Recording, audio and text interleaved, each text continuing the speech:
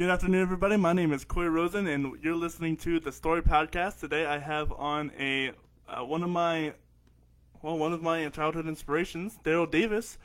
Daryl Davis is an international recording artist, published author, actor, and leader of the Daryl Davis Band. Born in the electric blues capital of the world, Chicago, Illinois, Daryl absorbed the influences of the South from musicians who traveled north from the Mississippi Delta, Texas, Louisiana, Tennessee, and Missouri to this blues mecca. Daryl Davis earned his Bachelor of Music degree from Howard University in Washington, D.C., where he was a member of the world-famous and renowned jazz vocal ensemble. In addition to being a vocalist, guitarist, and composer, Daryl is a keyboard extraordinaire.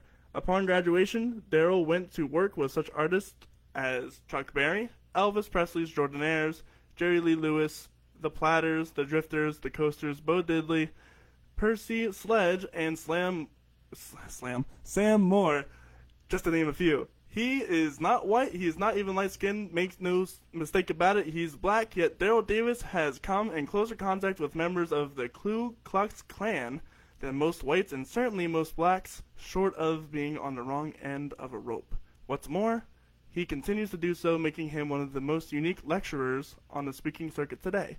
On a quest to do nothing more than explore racism and gather information for his book, Clandestine Relationships, Daryl Davis eventually became the recipient of numerous robes and hoods given to him by KKK members who rescinded their beliefs after coming to know him.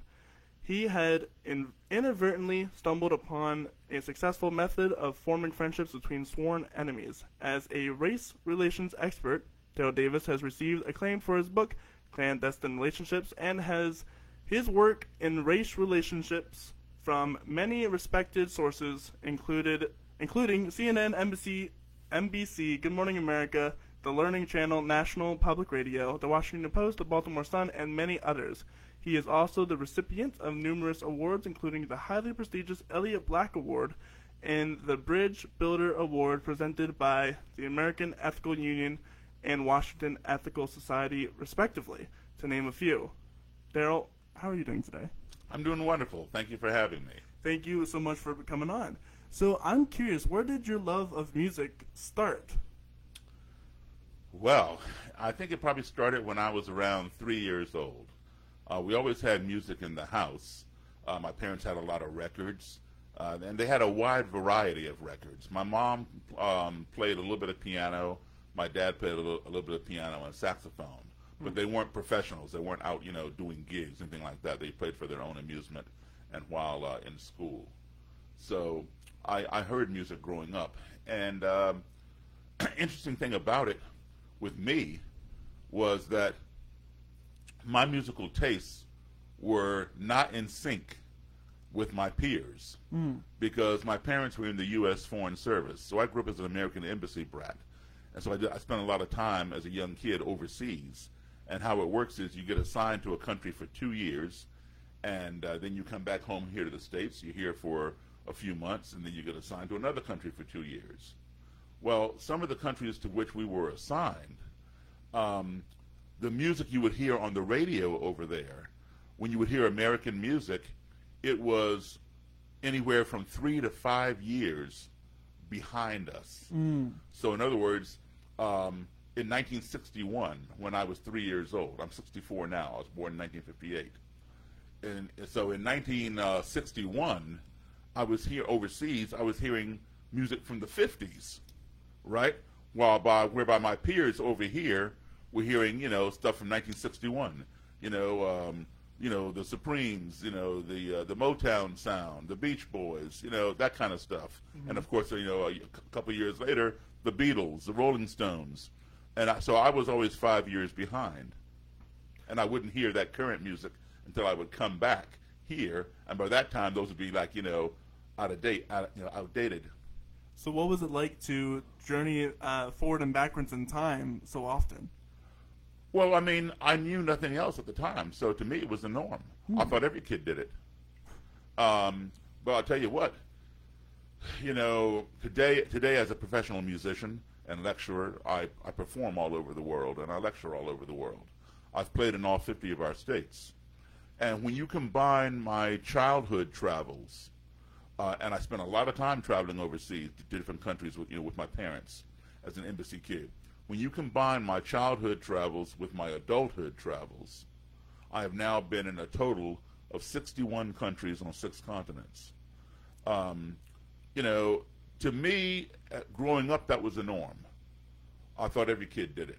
Now, every kid did it within the American Embassy, because, as well as other kids, that I would go to school with, because my classes were filled with kids from all over the world. Anybody who had an embassy, wherever we were assigned, all of their kids went to the same school. So all of us kids did that. I didn't realize that my peers back home did not necessarily do that. And while I appreciated seeing all these different things, I've been to the Berlin Wall. I've touched the Berlin Wall. I've been inside the pyramids. I've been inside the Sphinx. You can go inside this? Yes, you can. Absolutely. Okay? I've been along the trail in Damascus, Syria, where Jesus allegedly walked. I've been, I put my hand in the Nile River. All kinds of things. I've been in the Eiffel Tower. I've seen the Mona Lisa from 5 feet away. Before, today she has a glass thing around her because somebody threw something on her. Okay, but back then, you could walk right up to it. So I've seen all those things, and I appreciated them at the time, but later I would appreciate them a lot more because I realized when I was back home and we were studying world history in grade school in class, I realized that most of the people sitting around me, the closest they would ever come to those things were the pictures in the textbook.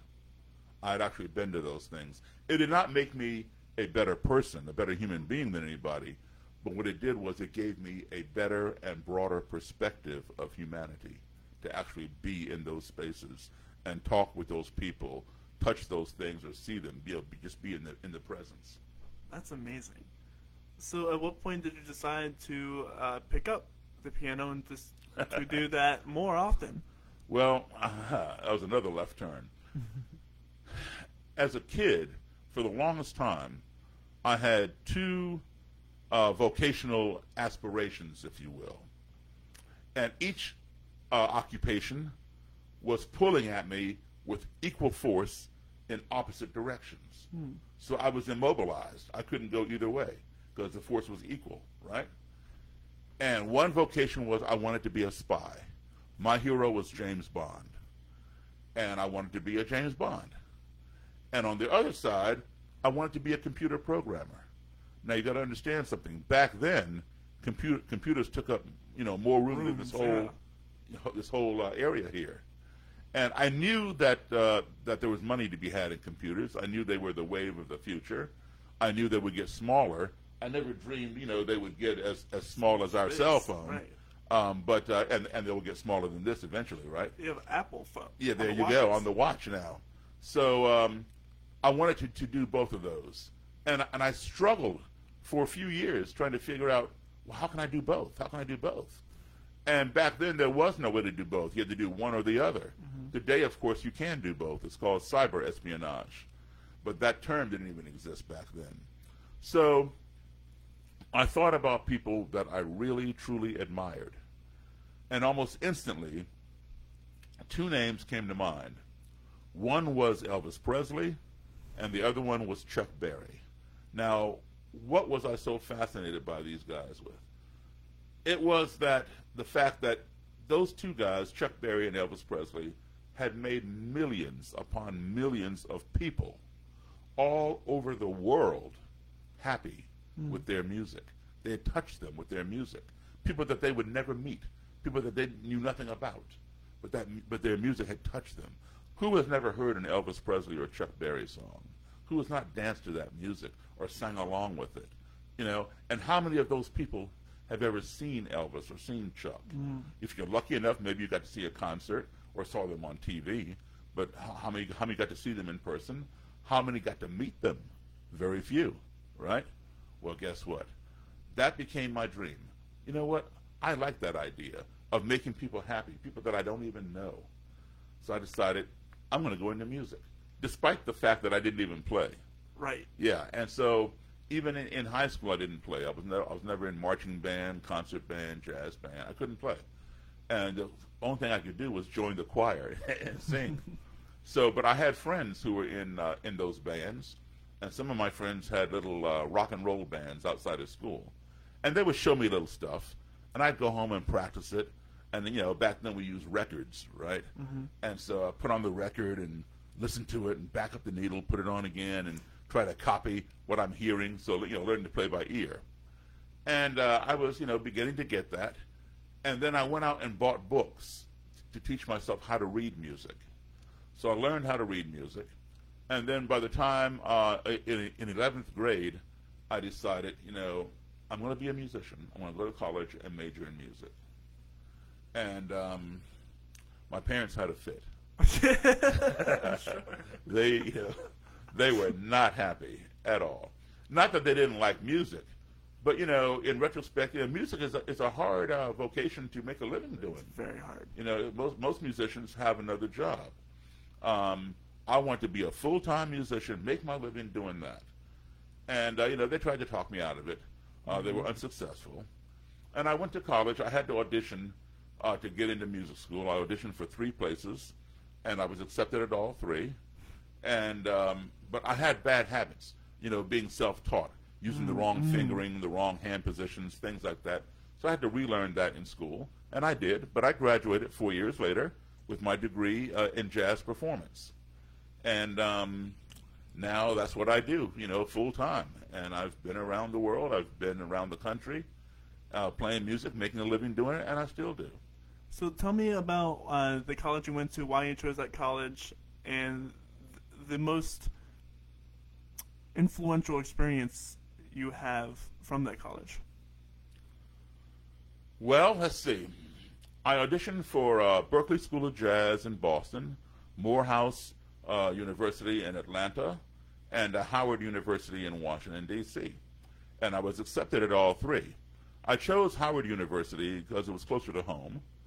And also, it was, at the time, the premier black university in the country. And most of the schools that I'd gone to throughout my life were either international or predominantly white. And, you know, racism was a lot more prevalent back then. It's still prevalent today, but it was a lot more prevalent back then. And I'd never been to a predominantly black school. So I wanted to do that. I've been to predominantly white schools. I've been to international schools. So let me try this one. And so what different experience did I give you, if any different experience do you Oh, think? absolutely. We learned things there that you did not learn in predominantly white schools. You know, in a lot of white schools that I went to, history was skewed. It was revised. It was rewritten or even omitted. And patently lied about and false. So we learned the truth in black universities. For example, just to give you a general example, in high school, I'm 64. Mm-hmm. In high school, we did not learn, and in white schools even, that we had internment camps for Japanese Americans in this country. That was not in our history books. I did not learn that until college, in a black college. All right, I was like incredulous. No way. I mean, that's over in Nazi Germany. No. Right. No. It was here. No, I didn't believe it. I went and asked my parents and said, yeah. In our history books in high school, we learned that Admiral Robert Peary discovered the North Pole. Not so. Okay. My parents told me it was Matthew Henson. Right? A black explorer who was Perry's best friend. Perry got sick on the exploration and told Henson to go on. And when Henson discovered the North Pole and he and Perry came back here to the States, Perry told everybody it was Matthew Henson. They said, no, we have to give it to you. And they refused to give it to Perry based on racism. Mm-hmm. All right? Finally, years later, in the 1980s, President Reagan signed something. Coretta Scott King and some other people petitioned Reagan, and he finally signed this stuff. And Matthew Henson was buried in a pauper's grave. And Admiral Perry was buried over there at Arlington Cemetery. So finally, when Reagan signed this thing, Henson's body was exhumed, and he was buried. He's now buried next to his friend, Admiral Perry, over in Arlington Cemetery. All right? And the history books have been changed. So say, if it's give you any consult, I'd learned about the first event you were talking about, the Japanese internment camps. One of the things that really shocked me at post high school education was the bombing of Black Wall Street down in Tulsa, Oklahoma. Tulsa race riots. Yeah. Sure. Yeah.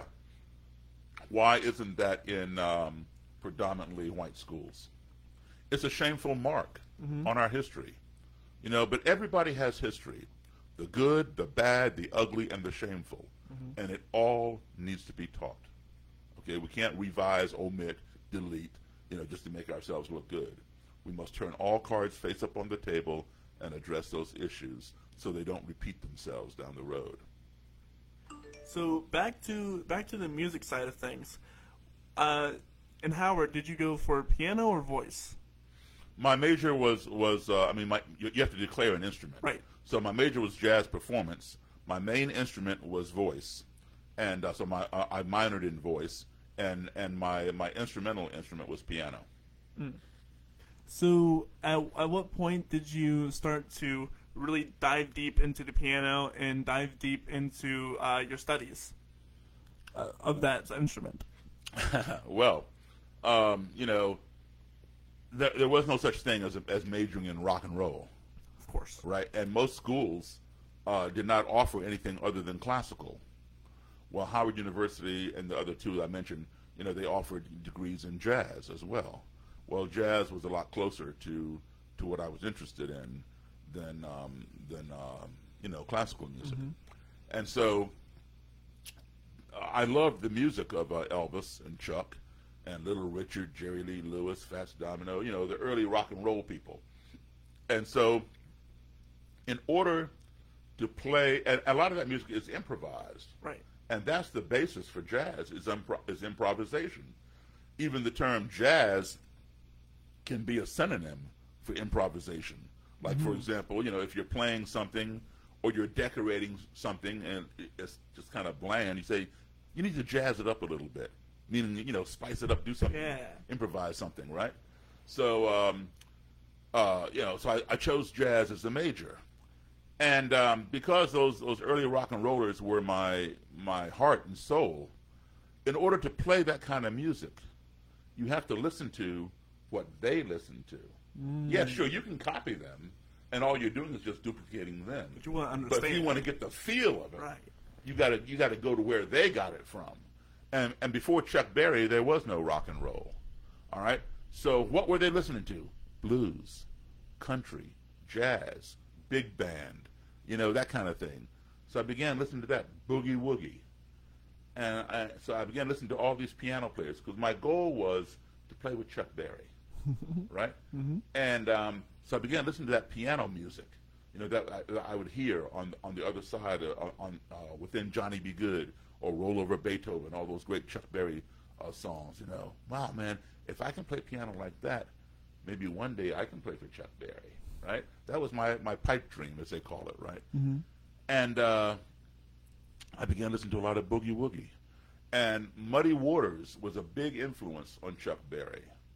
Muddy Waters helped create the Chicago blues sound. A lot of the people in Chicago who created that Chicago blues sound came from Mississippi, because there was no work, especially for black people in Mississippi, and a lot of them in the 1940s and things, migrated north, where there was more opportunity for blacks. It wasn't equal by any means, but it was more than it was in Mississippi. Of course, right? So Muddy Waters was one of those people, and he took the Delta blues sound and out of the Mississippi Delta. He played acoustically, plugged it into amplifiers in Chicago, and helped create the electric blues sound.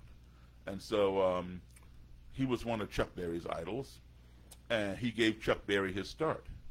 So naturally, I began listening to Muddy Waters, and I liked that piano I heard on there. Some of it I heard was Otis Spann. Some of it I heard was Pine Top Perkins.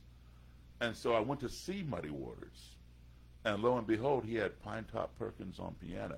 It had got, back then, if you go back and you look at a lot of albums, the original albums and 45, the sleeves, they did not have the pictures of the black artists on the, right. Yeah, that's right. Because white radio stations wouldn't play them. Right. If they saw it was a black artist, right? So I didn't know what any of these people looked like, until I actually got there. Oh, okay, that's what he looks like. Okay. I mean, I knew they were black, but I didn't know what they looked like. And I got to meet Pine Top Perkins. We became good friends. He would come here to my house. He would show me how to play piano. When he was in town with Muddy Waters, he'd end up staying with me. Same thing with Johnny Johnson, Chuck Berry's piano player. I would get to meet him. We would become good friends. In fact, both of them called me their godson. And they both would stay with me and show me how to play. And that's how I learned that style, informally outside of my formal education in college. So, how did you get into direct contact with these people? What happened? What did you do, or what miracle happened that you were able to talk to Chuck Berry and all of these amazing musicians? Well, the first time I met Chuck Berry, it wasn't, I wouldn't say it was a major meeting. I was there, I shook hands, that was it. But he was going to perform at a place called Coalfield House at University of Maryland. And it's where the concerts are played or performed, and the basketball games are played.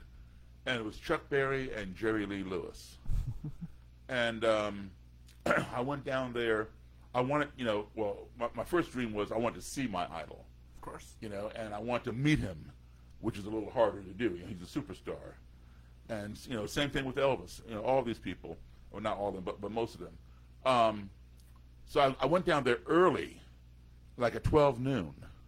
And people were like loading in the lights and the the speakers and all that kind of stuff. And I just walked in. And I hid. I was a kid. I hid for a little while.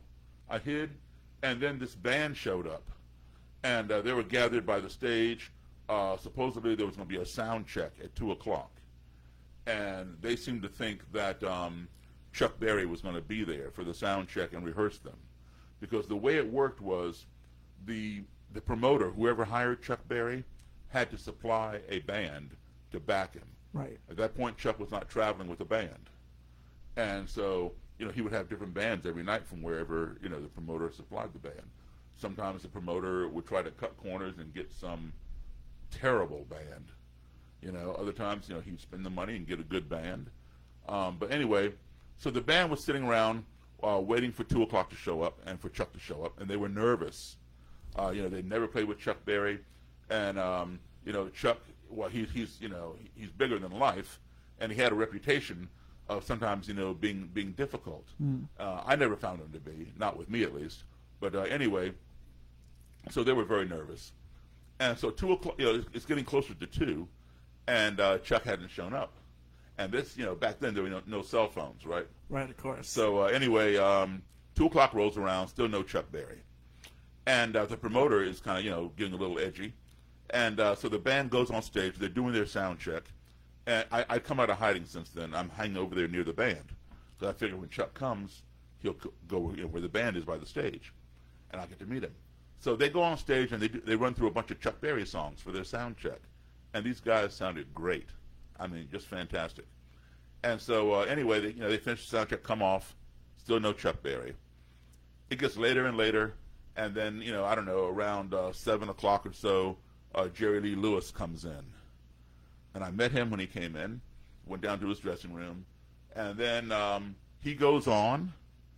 There's still no Chuck Berry, right? Now, everybody is there to see Chuck Berry. Of course. It's like a sold-out concert, and place is jam-packed, and the promoter is like, he's not knowing what to do. Now, nobody bothered me because I've been there all day at this point, and people just figured I belonged. Right. Right? I'm just a little kid. You figure I belong to somebody. I'm just, Anyway, he's not knowing what to do. And he's down in his office. We kept coming back and forth to the stage down to his office. Well, Jerry Lee goes on. And Chuck's supposed to go on right after Jerry Lee. And so the band is like freaking out like, what are we going to do if he doesn't show up, et cetera. Well, I think Chuck went on. It was supposed to go on at 9 o'clock. Well, about 8:45, in walks Chuck through the backstage door, just by himself, no guitar, nothing, just walked in, and he walked. I had to be standing right near there. He walked right by me, and I just froze, like, oh my God, that's him, you know. And I've been thinking all day long about what am I going to say to my idol, and there he was, and I froze. I didn't say anything. All right. Right. Yes. So he didn't even notice me. He was like, walk right past me, and he went down a little ways, and he saw somebody standing, a little way from the stage. Apparently, some guy who worked there, and I saw him talking to that guy, and the guy pointed in another direction, and down this hall, and Chuck went down there. That's where the promoter was. I guess he was asking the guy, where is the promoter? And so the guy pointed, and Chuck went that way. He was in there for a little while, and then he came out of that office. He walked right back by me again. The band is over here by the stage, and the door is right there near the stage. Mm-hmm. He walked right out the door, and there's a parking lot backstage there, right? He went out that door. I'm thinking to myself, huh? He came in and he walked out, and then about 2 minutes later he came back in carrying his guitar in the guitar case. And so I realized, and in retrospect, he went to get paid. Right. He gets paid in advance. He doesn't even take his guitar out of the car until he gets paid. It's a rental car. He flies in, gets a rental car, drives to the gig, right? So once he got paid, he goes back and gets his guitar, he comes in, right? So now he comes over by the band, so I just move over that way. He shook everybody's hand, including mine. And the band, the leader of the band says, "Hi, Mr. Berry. My name is Bruce Springsteen." And, no one ever heard of Bruce Springsteen back then. At that point, right, yeah. It was this band from, Asbury Park, New Jersey that had come down that had been hired to back up Chuck Berry. And, he says, we thought you were coming in around 2 o'clock to rehearse during the sound check. So I said, no. And he says, so Bruce says, I didn't even know these people. I said hello, but I didn't know them. Of course. And Bruce says, oh, yeah, so do you know what songs, you want to play? And Chuck says, I think I'll play some Chuck Berry songs. That's all he said, right? And he's saying that while he's tuning up his guitar, right? And he walks on stage right at 9 o'clock, right? And, the band follows him on. He doesn't cue them to anything. He just starts, ba-da-da-da-da-da-da-da-da-da, right? So usually his intros are either 4 bars or 2 bars of course, on the guitar. So you have 4 bars or 2 bars to figure out what key he's in. Oh, my gosh. So, unless you have perfect pitch, you got to, do your thing here. And and then you come in on bar 5 and you're playing. And these guys did a fantastic job. And then a couple years later, a few years later, Bruce is on the cover of Time magazine. He become the boss. Yeah. That's crazy. Having that, dude, I can imagine the pressure of coming in and figuring out, okay, I know these songs, but how is he going to play them? Right. And see, that, you nailed it. That is the key. And that's what got me the gig, or the continuing gig, I should say. A lot of people who get the job to back up Chuck Berry, they make the mistake of listening to Chuck Berry's greatest hits. Well, you should do that. Yes, absolutely. Listen to his greatest hits. Learn the format of each song. Sweet Little 16, Johnny Be Good, School Days, whatever. Learn the format of the songs. But don't commit yourself to doing them just like that. You got to follow Chuck Berry. He's been playing those songs for 50 years. He doesn't do them the same way. He gets tired of playing them the same way. They're his songs. He wrote them. He can do whatever he wants to do with them. So you've got to follow him. Don't walk on stage thinking you're going to play it just like the record. You're not. Okay. Chuck is the ultimate improviser. He improvises stuff on the fly, And so that was the key.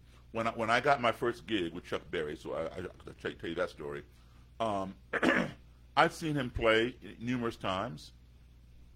I'd write him letters and tell him, that one day I want to play with him. I'm majoring in music, this, that, and the other. I told him my whole story. And he never wrote me back. On my 18th birthday, I received a telegram from him. A telegram? A telegram.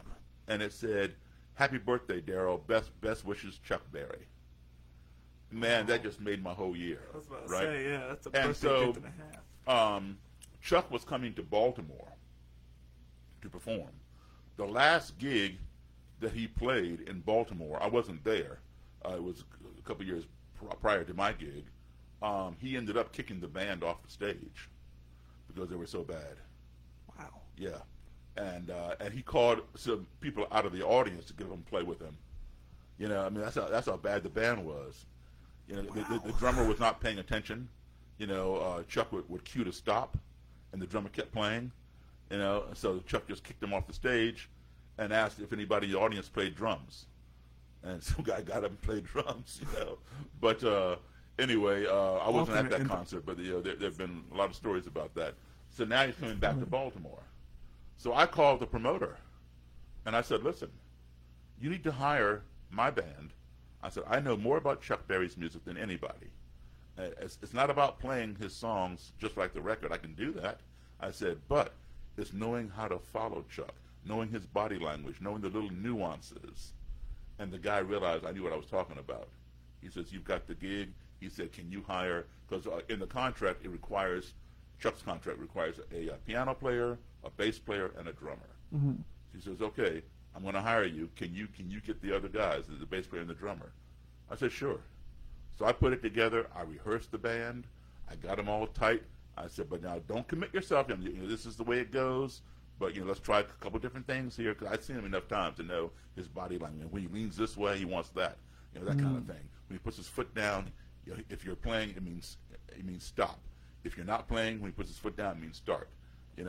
So I cued him on all that. And when we came and we did the gig, he was surprised to see me, and he goes, "Oh, hey, blah blah blah," and he told the promoter that was the band. He liked it. He told his agent out in California, whenever I play in that area, hire this guy, Daryl Davis. Tell the promoter, hire this guy.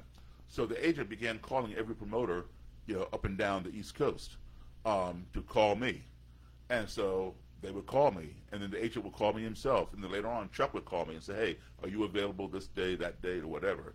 And I'd say yeah or no or whatever, and do the gig. That's incredible. And so I did mostly the East Coast, some Midwest. What do you think was one of the most valuable things you learned from Chuck Berry? Oh, there were so many. Music-wise and business-wise. Get your money up front.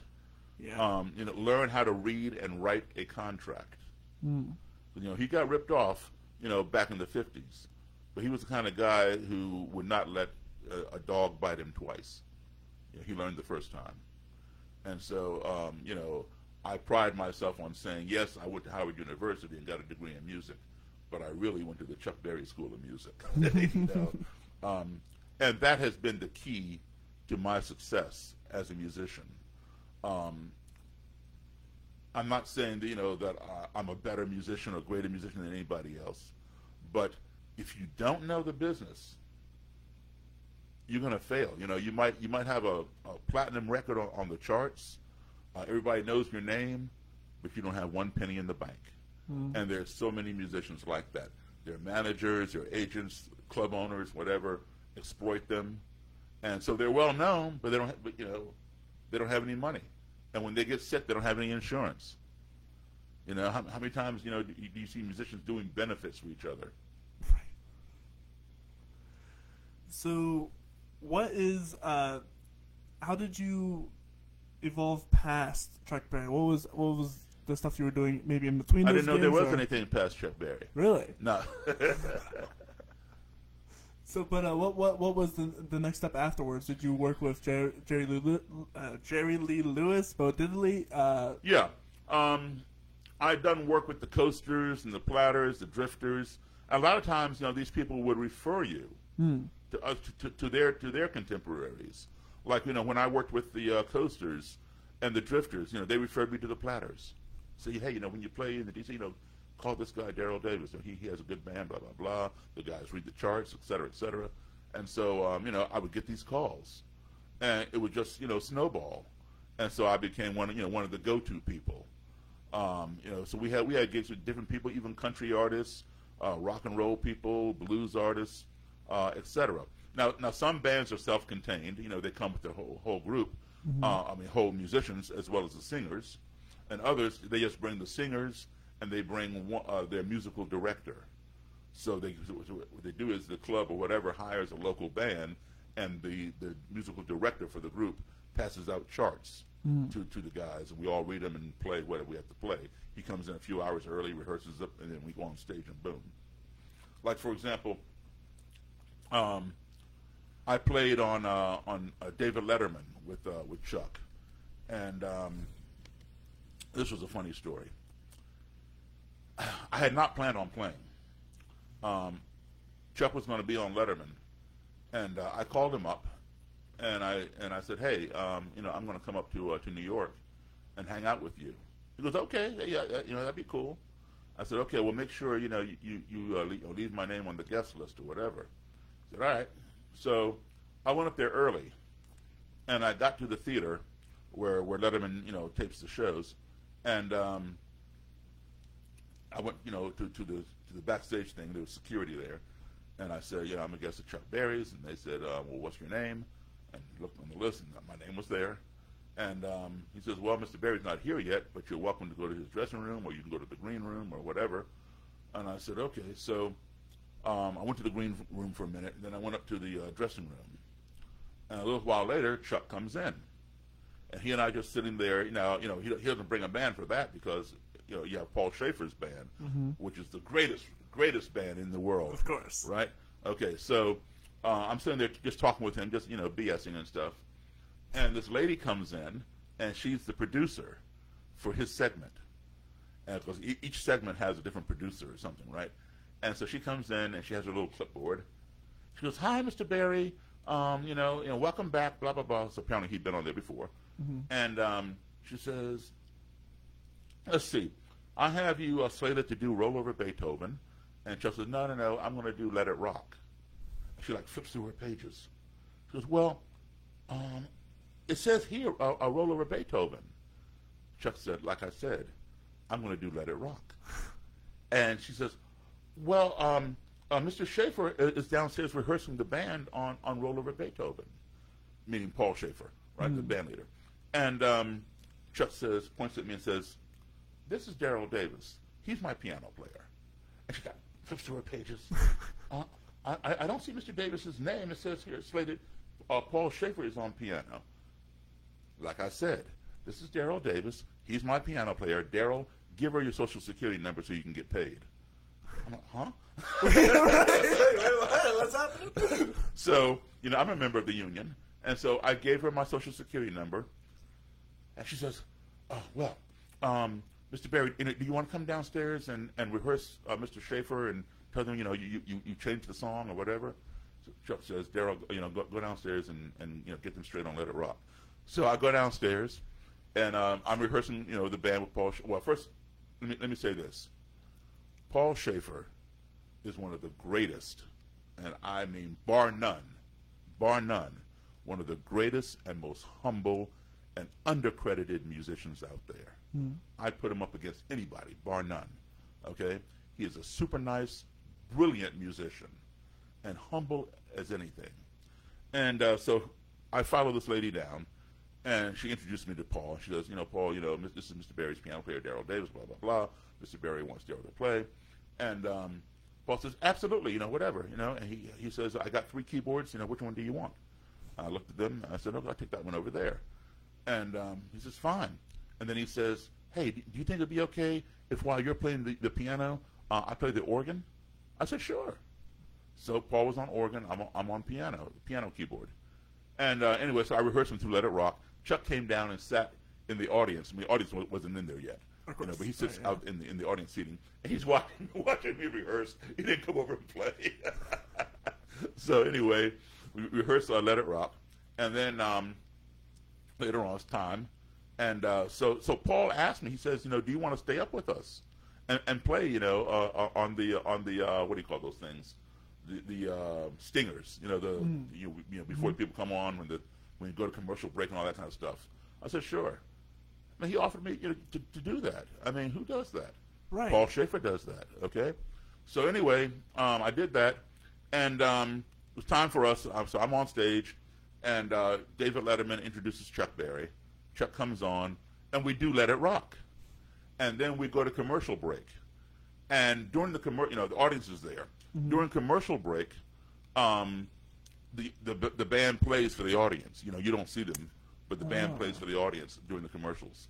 And so David Letterman comes over to us, over to Chuck, and says, "Hey, would you mind playing Roll Over Beethoven for my audience during the commercial?"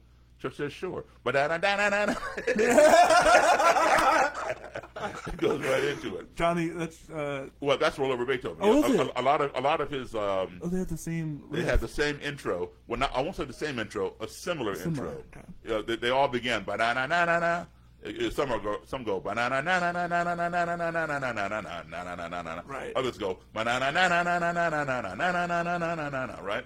So they're very similar, but you have to understand those nuances. Right. Right. So anyway, so we played Roll Over Beethoven for the audience.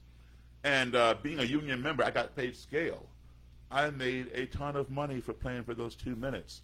And David Letterman goes on sabbatical during the summer. So the show was repeated.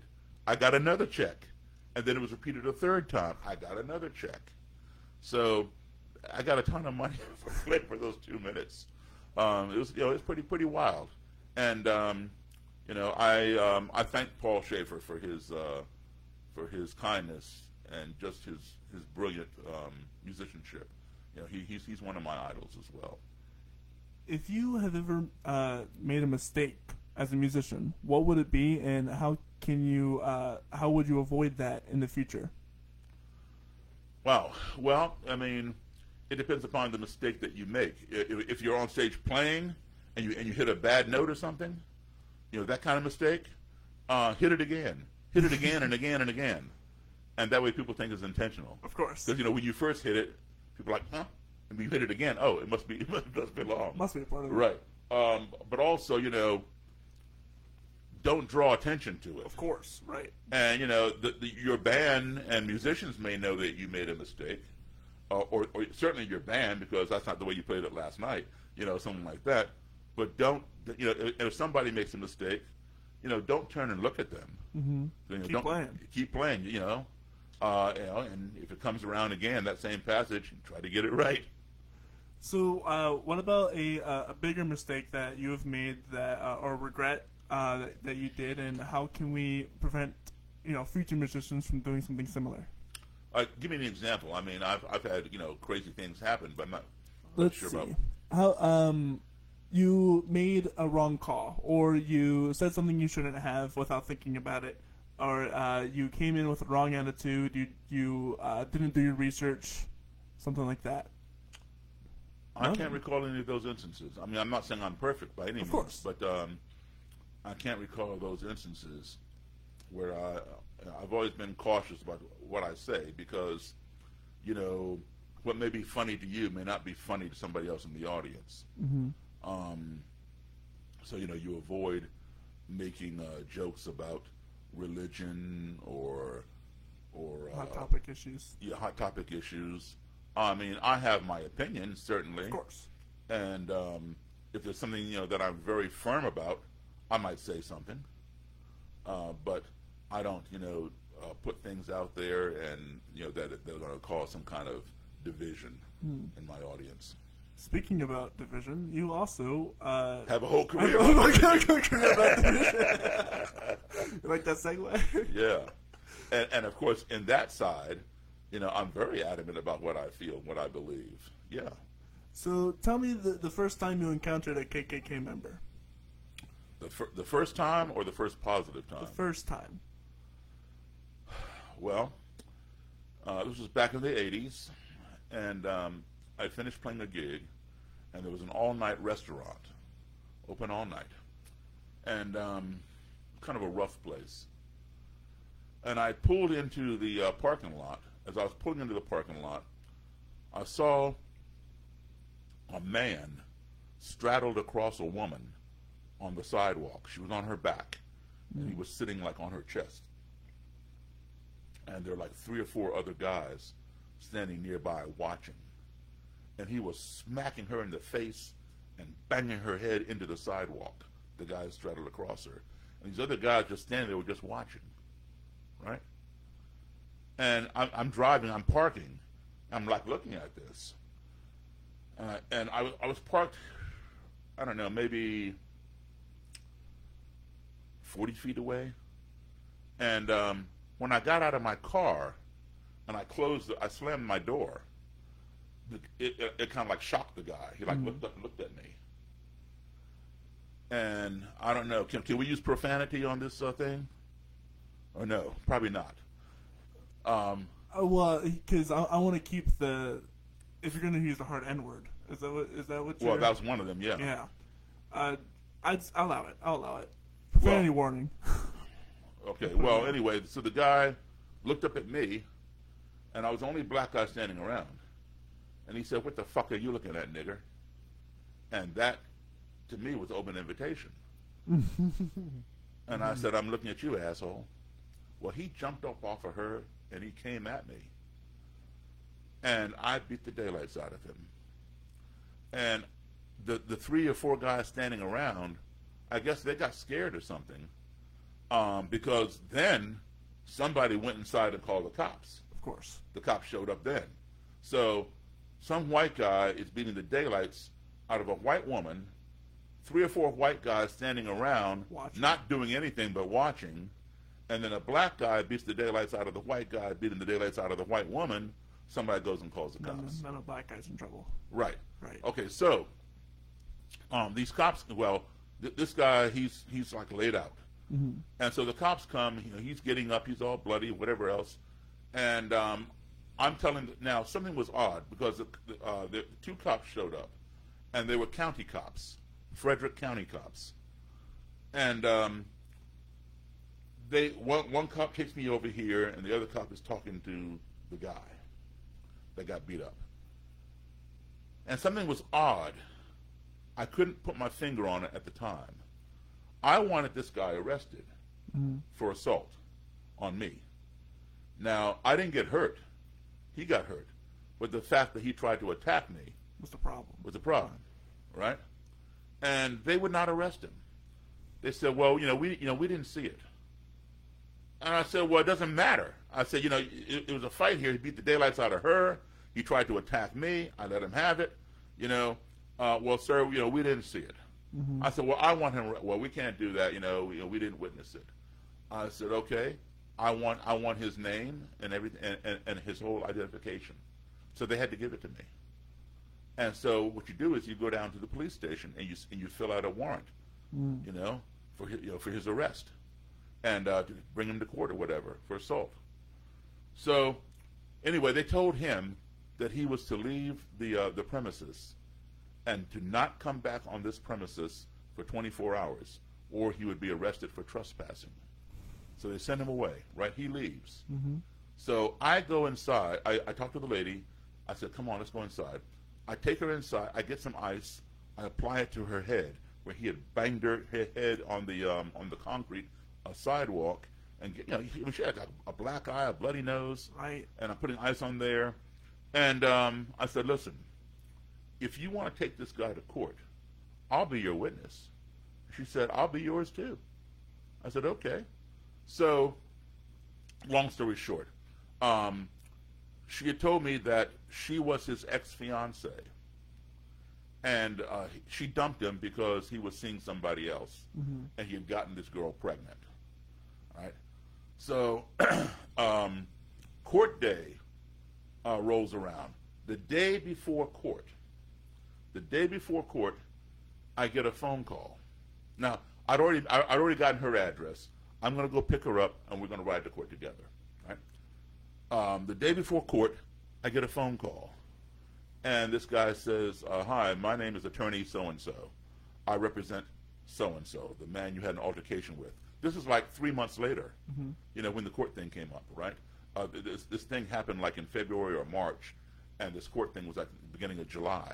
So the day before court, his attorney calls me, and he says, I understand there was some damage to your coat. What happened was when the guy grabbed me, a button popped off my coat. That's all that happened. And I picked it up, put it in my pocket. I had it sewed back on for $2 at a dry cleaner's. Of course. Okay, it was a leather coat, and in the complaint, I didn't say my coat was destroyed. I said that it had been damaged. That's all I said. And so the complaint says, what is the property value? Well, the property value was like around $500 for a leather coat. So he says to me, I have a check for you for $500. And he says, Mr. So-and-so is very sorry that this happened. He apologizes to you, and we have a check for you for $500.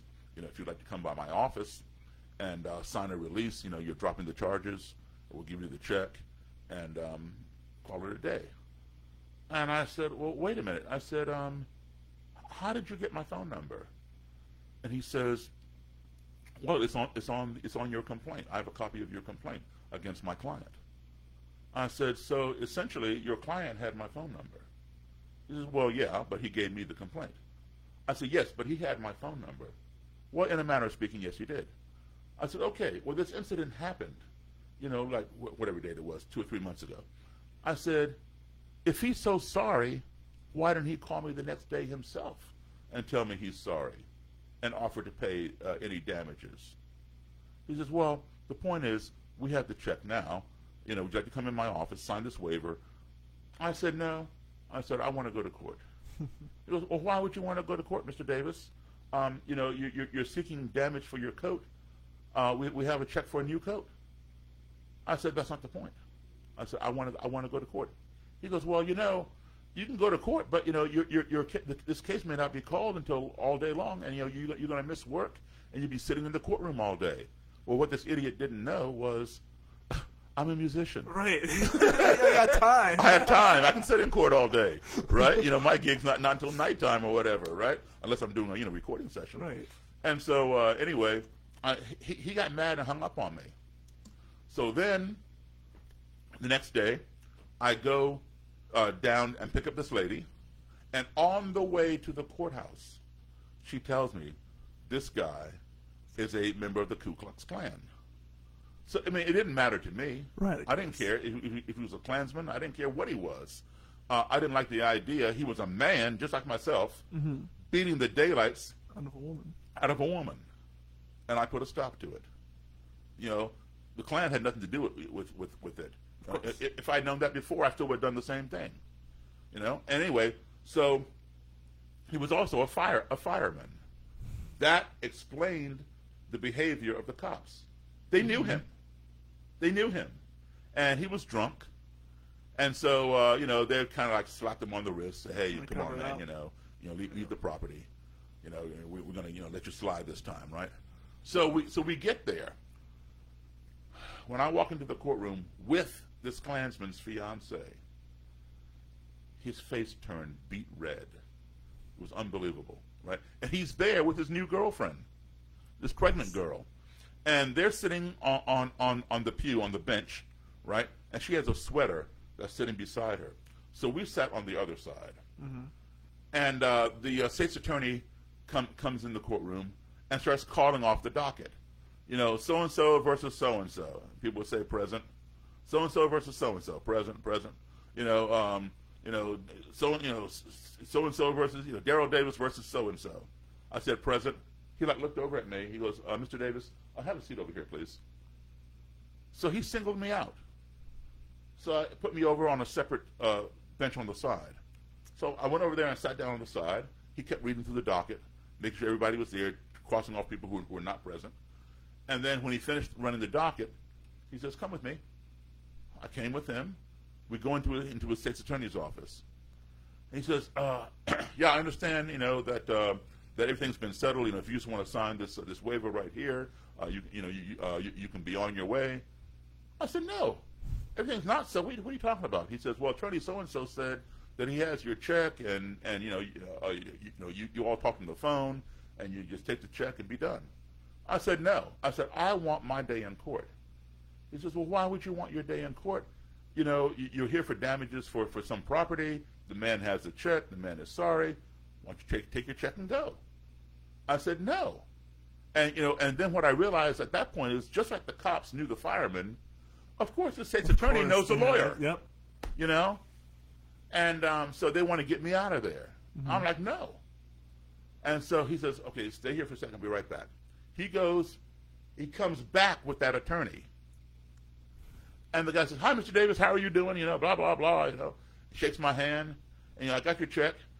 I said, look, I want my day in court. And so they look at each other and they realize I'm not budging. Mm-hmm. Okay, Mr. Davis, go have a seat in the courtroom.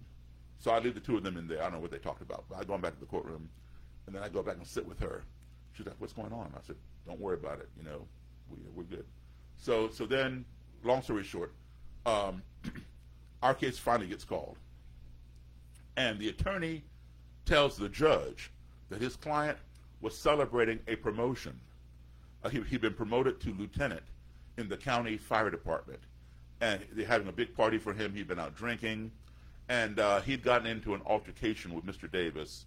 And it resulted in some violence, and he's very sorry. That's what he told the thing to the judge. He did not mention one word about the woman. Nope. And so the judge calls me forward, and I come forward, and I told exactly what happened. And I said, Your Honor, in fact, she's sitting right here. He called her forward, right?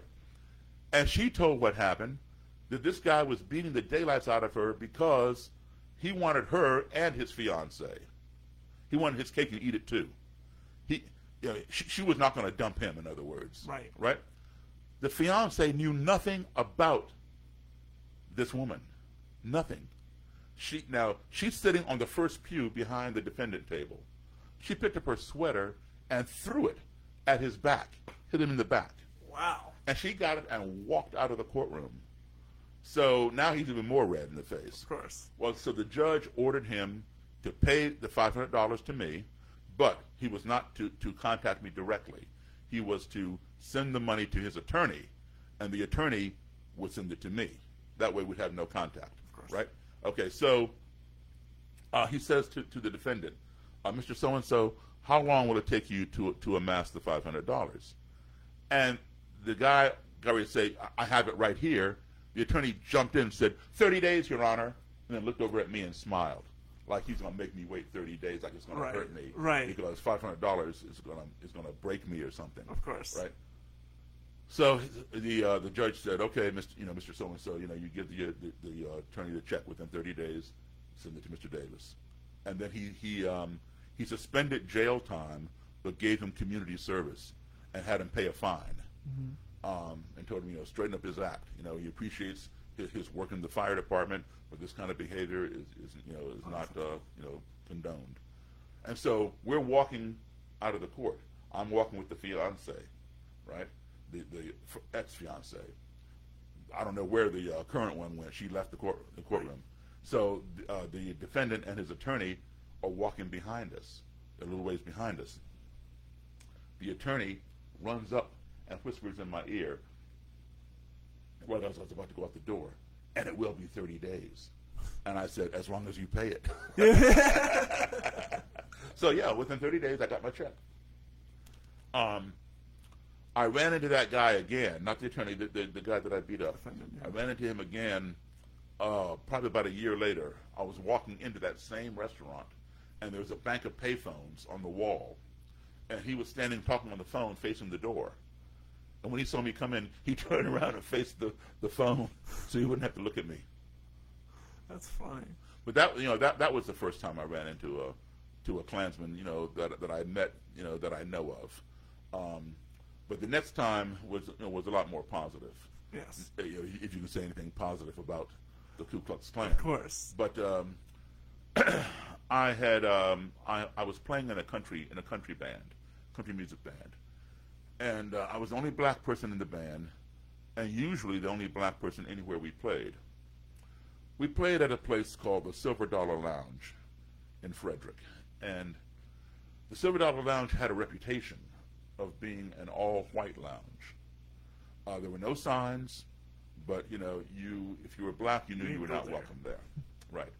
So here I was. Now, the band had played there before. It was my first time. And so we finished playing a set, and I'm following the band to go sit down at the band table or whatever, and I felt somebody come up from behind me and put their arm across my shoulder. And I don't know anybody in here, and I see the whole band in front of me walking to the table. So I'm turning around like trying to see, you know, what's going on in here, right? And it was this white guy, and he was a lot older than me. I'd say at least 15, 18 years. Big smile on his face. He says, "Man, I sure love your all's music." And I said, "Thank you. Appreciate that." Shook his hand. And everything's cool. And he points at the stage. He says, "I've seen this here band before, but I ain't never seen you before." I said, you know, he goes, "Where'd you come from?" And I said, "Well, I just joined the band, but yes, you probably did see them because they told me they played here before."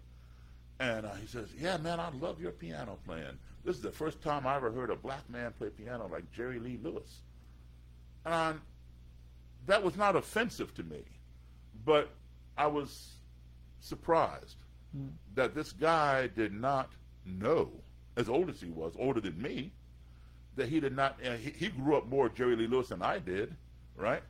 I didn't, you know, I mean, yes, I grew up with that music, but 5 years after the fact, right? Of course, right. But he grew up with it. I mean, he was there. He was probably Jerry Lee's age.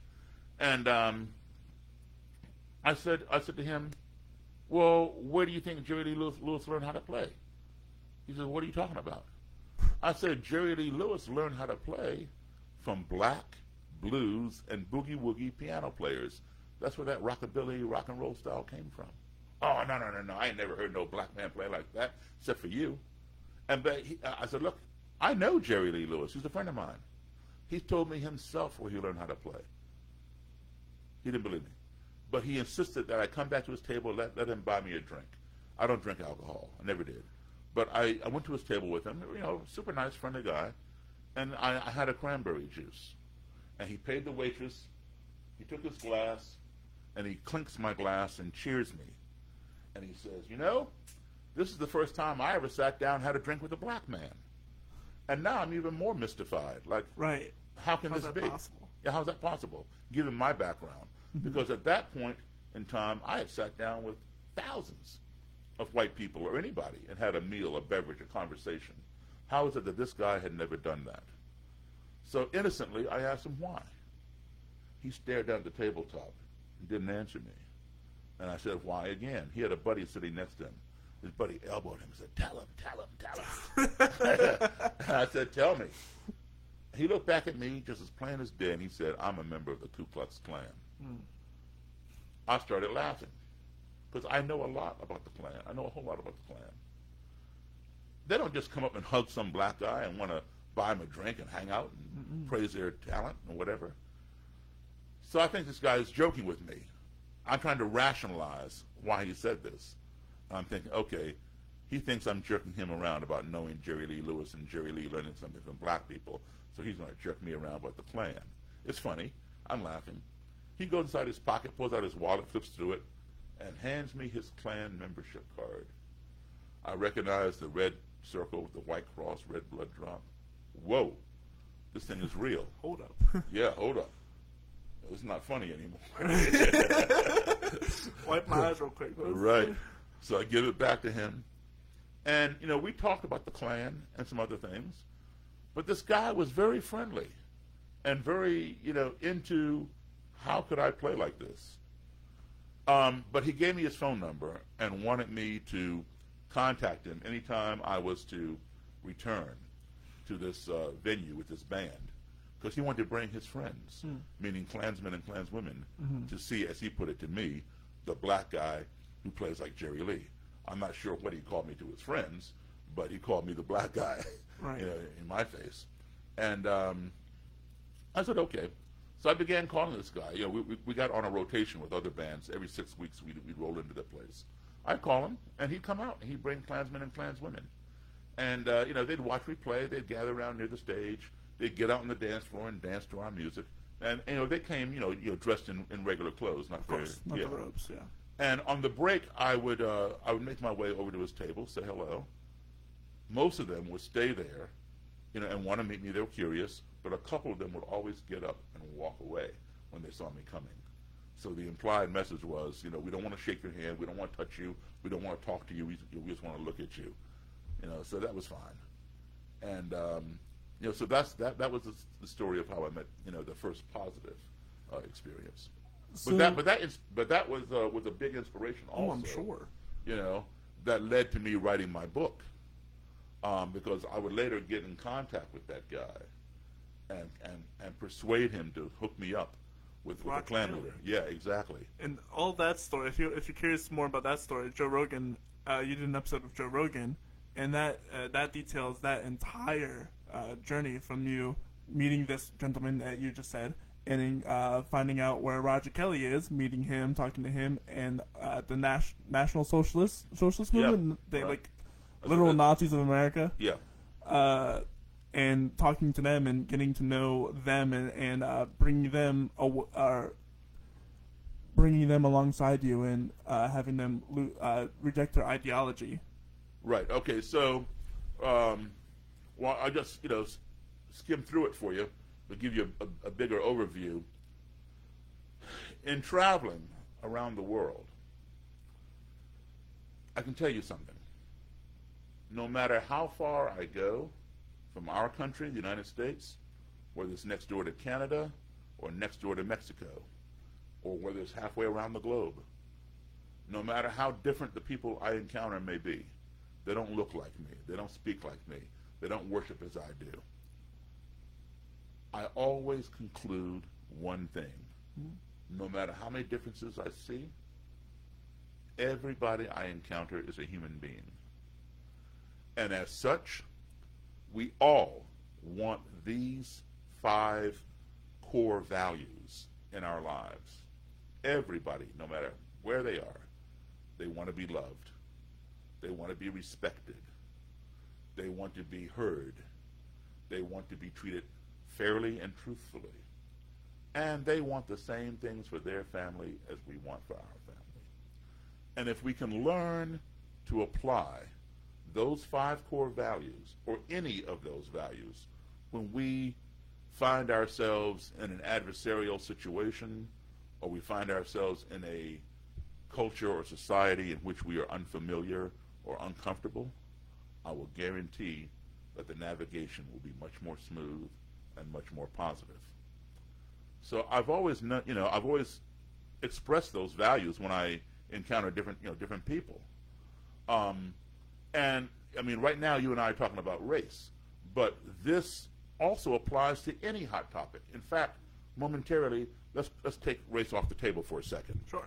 Okay, and there are a number of hot topics out there: abortion, nuclear weapons, global warming, the war between Russia and Ukraine, the war in the Middle East, Taiwan and China.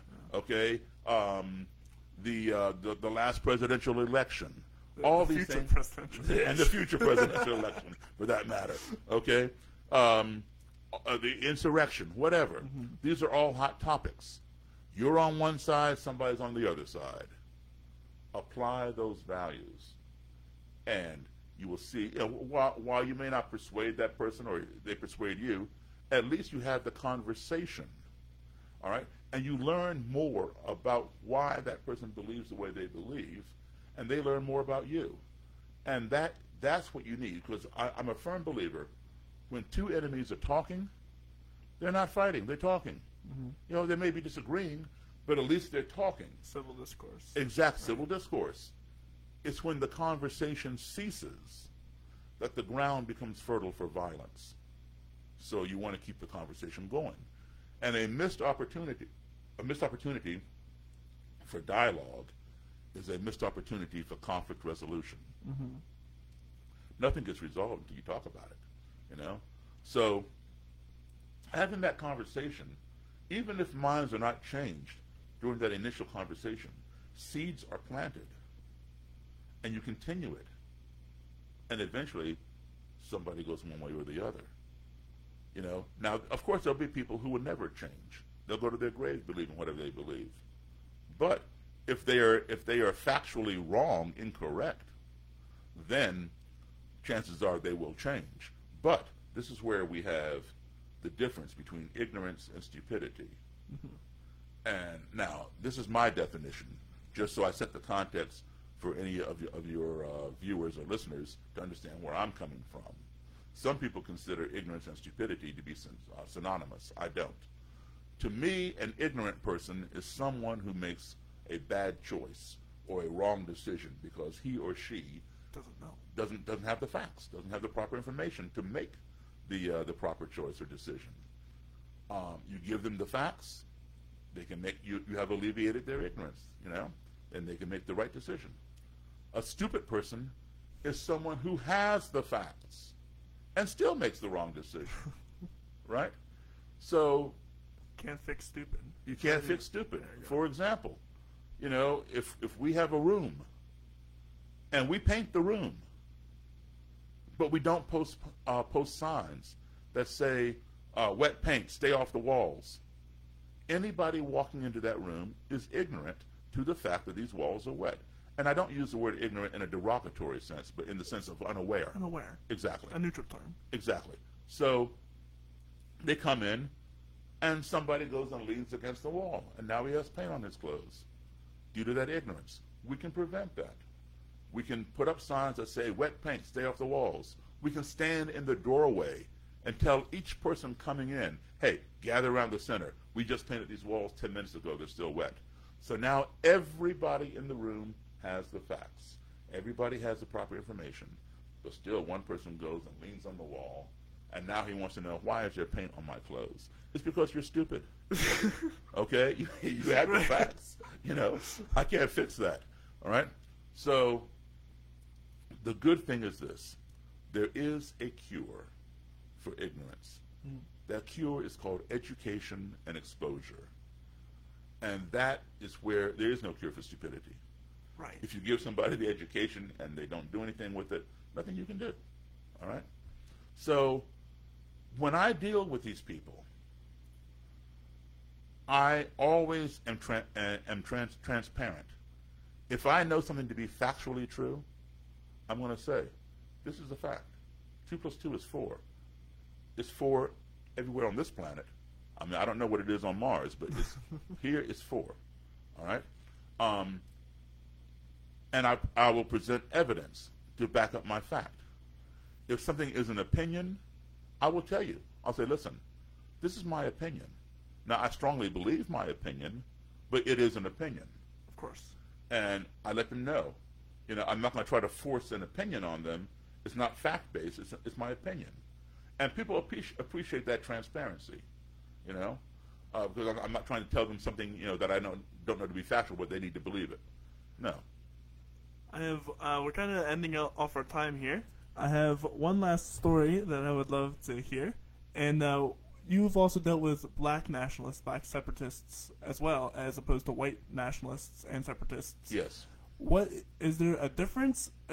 How do you interact with someone who looks like you in skin color, and they call you all these wild things? How do you interact with someone like that, as opposed to a white nationalist? I've been called wild things all my life, by white people, by black people, by people who just disagree with me.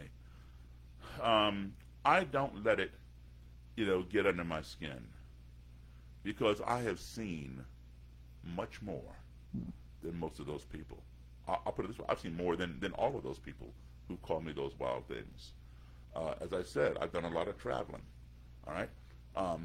And again, I emphasize that the amount of travel that I've done that is more than most people, most Americans, I'll say, white or black, does not make me a better human being. But it does give me a broader and better perspective on humanity. In fact, I will quote for you my very favorite quote of all time, which is by Mark Twain, and it's called the Travel Quote. And Mark Twain said, "Travel is fatal to prejudice, bigotry, and narrow-mindedness, and many of our people need it sorely on these accounts. Broad, wholesome, charitable views of men and things cannot be acquired by vegetating in one little corner of the earth all one's lifetime. And that is so true, you know. So I try to share with people what I have learned from my experiences, and hopefully they can learn some of that through me vicariously, you know, because they've not had those experiences of travel, of being in different cultures, different, you know, societies, religions, etc. And if I can share that, and they have just a slight opening in their mind, and then maybe open a little, you know, it grows to be a more open mind, they can see that, and then they begin to change. But one thing we don't want to do, and is this, very important. I don't change people's minds. A lot of the media makes a mistake of saying, you know, black musician converts X number of neo-Nazis or KKK people or white supremacists or whatever, racists. No, I did not convert them. They converted themselves. Yes, I am the impetus for many of those conversions, well over 200, all right? But I did not convert them. They did it themselves. I was the impetus. And you've heard the saying, one's perception is one's reality. Mm-hmm. This is so true. Whatever somebody perceives, whether it's right or wrong, whether it's real or not, is their reality. And you cannot change their reality. All right? So if their perception is what creates their reality, You gotta change the perception. you got to change their perception. Okay? That's what you do. See, people try to go after the reality. All right? Right. That's like saying, you know, there is this this blemish on top of my skin, and you know, someone says, "Oh, you know, it looks like cancer. Let's put some Neosporin on it." You know, that's treating, you know, that's addressing the reality, not the problem. nucleus, the problem, exactly, the symptom, not the problem. Yeah. All right. So, you know, you got to go down to the bone and put the chemo or radiation or whatever in there, right? Not just address the symptom. Okay. So their reality may be the symptom. What you do is don't attack their reality. Offer them a better perception or perceptions. If they resonate with your perception, they in turn will change their own reality. And an example I'll give you is this. Let's say you have a younger brother, 7 or 8 year old, whatever, and he goes to a magic show with his buddies. And he comes home and tells you, he's all excited, he can't believe what he saw. You know, he tells you, "Corey, you know, the magician on stage, he asked for a female volunteer, and 50 women raised their hands, and he picked out one, brought her up on stage, and he had her climb into this long box and stick her feet out the hole here and stick her head out the hole there. Sawed her right in half. Yeah, and he closed the lid, and he sawed her right, he told her to wiggle her feet. She wiggled her feet. He sawed her right in half, told her to wiggle her feet again. She wiggled her feet. He cut her in half. And you say, "Oh, no. You know, no, there's a trick to it." No, I'm telling you, I saw it. You know, you were not there. I saw it with my own eyes. Mm-hmm. You are attacking his reality by telling him he didn't see something. He knows what he saw. Mm-hmm. That magician took a chainsaw and cut that woman right down the middle, cut her in half. And even after he cut her in half, she was still able to wiggle her feet. She got right back well, down in one piece. To make it even more believable, he tells you that the magician separated the boxes. You know, he took one half at the feet and put them on the other side of the stage, and the half of the head to the other side of the stage. And then he walked over and talked to the lady's head, and she talked back to him. And then he brought the two halves back together and did some kind of incantation, abracadabra stuff, and then opened the lid, and she climbed out. Full form, no blood, nothing, back together. He cut her in half, and he put her back together. You're like, listen, that's an illusion. No, it's not. You know, he goes off on you because you're attacking his reality, and you're going to lose. Mm-hmm. All right? You were not there. You cannot tell him what he saw was not real. He knows it was real. All right? So don't attack his reality. You say to him, listen, you give him a better perception. You say, listen, I hear what you're saying, but do you think that maybe, just maybe, perhaps, it's possible that when this guy asked for a female volunteer to raise her hand and 50 women did that, he picked out one that maybe the one he picked out works for him. Right. Maybe he planted her in the audience. She knows the trick, and she travels all around the country with him, and she's always sitting in the same seat in whatever theater, right? And so when she comes up, and he has her get in the box, maybe there's a pair of mannequin legs laying in the floor of the box, and she just picks them up and shoves them out the hole. She brings her own knees up under her chest, so her whole body is on that half of the box. Right. And so when he tells her to wiggle her feet, she just shakes those poles, and the shoes wiggle outside there, right? And then when he separates the two halves, she can no longer move those feet. Did you see those feet move over there? Or? Right. So he has to direct your attention away from the feet. So he walks over there by talking to the head, and her whole body's there. So then when he brings the two halves back together, she simply pulls those things in and leaves them there and stretches herself out. And she's wearing the same, the mannequin legs are wearing the same stockings, same shoes as she is. And she climbs out. And then your little brother says, I guess that could be the only way that would work. You have offered him a better perception, and he has resonated with it and thus changed his own reality. And that's the way we need to have conversations, not by attacking somebody for their beliefs, regardless of how horrific or ridiculous or whatever they may be. You don't know where that person is coming from. You don't know their experiences, why they believe these things. Okay? So listen to them. Get a grip as to what made them believe this stuff. And then you might say, oh, okay, yeah, I can see now why they might believe that, even though it's not true. Offer them a better perception rather than attack them for their beliefs, and then let them come to that perception, make that perception their reality. And don't be impatient.